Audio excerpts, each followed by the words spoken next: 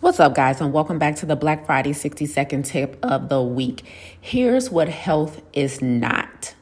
Okay? Just because you're not sick or you don't have a diagnosis doesn't make you healthy. Although you're not ill, you increase your risk daily through the practice of unhealthy behaviors.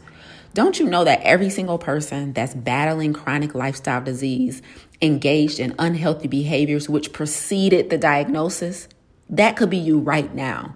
Okay, so what is health?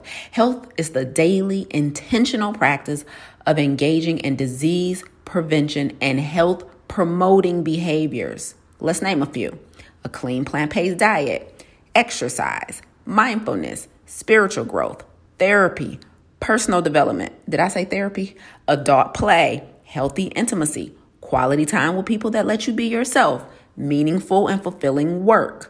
Listen, the absence of any of these could aid in illness. So please stop claiming to be healthy just because you haven't been diagnosed with anything yet.